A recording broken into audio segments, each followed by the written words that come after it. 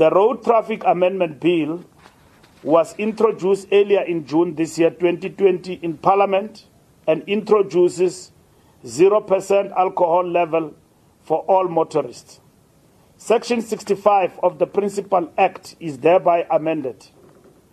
No persons shall on public road drive a vehicle or occupy the driver's seat of a motor vehicle, the engine of which is running, while there is any concentration of alcohol in any specimen of blood taken from any of his or her body.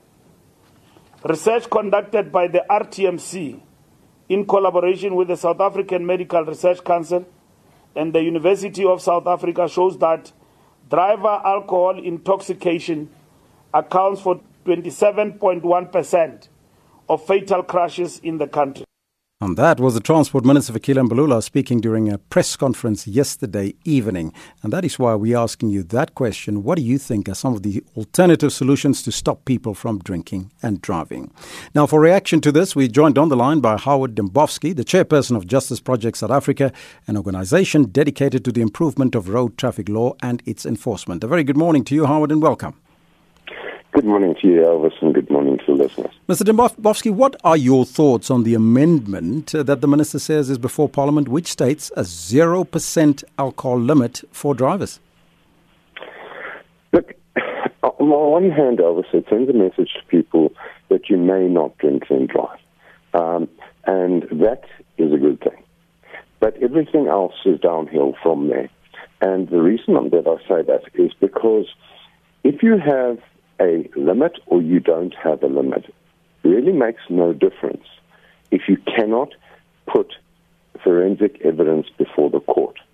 And that is the difficulty that one faces at the moment, is that forensic evidence is not put before the courts by the law enforcement authorities, and because of that, the conviction rate is very low. Now, if you have a look at successful anti-drink driving campaigns from elsewhere in the world, the glaring success stories come from not the harshness of the penalty that is paid by a person, but the immediacy with which that happens. So therefore, you have to fix the enforcement and the prosecution elements of this particular crime, if you want to have a deterrent effect on things. Now, yesterday we asked people whether the implementation of the regulations is perhaps the problem. Do you think that is where the issue is? No. Look, the ban or the prohibition on alcohol during COVID-19 mustn't be conflated with the National Road Traffic Amendment Bill. And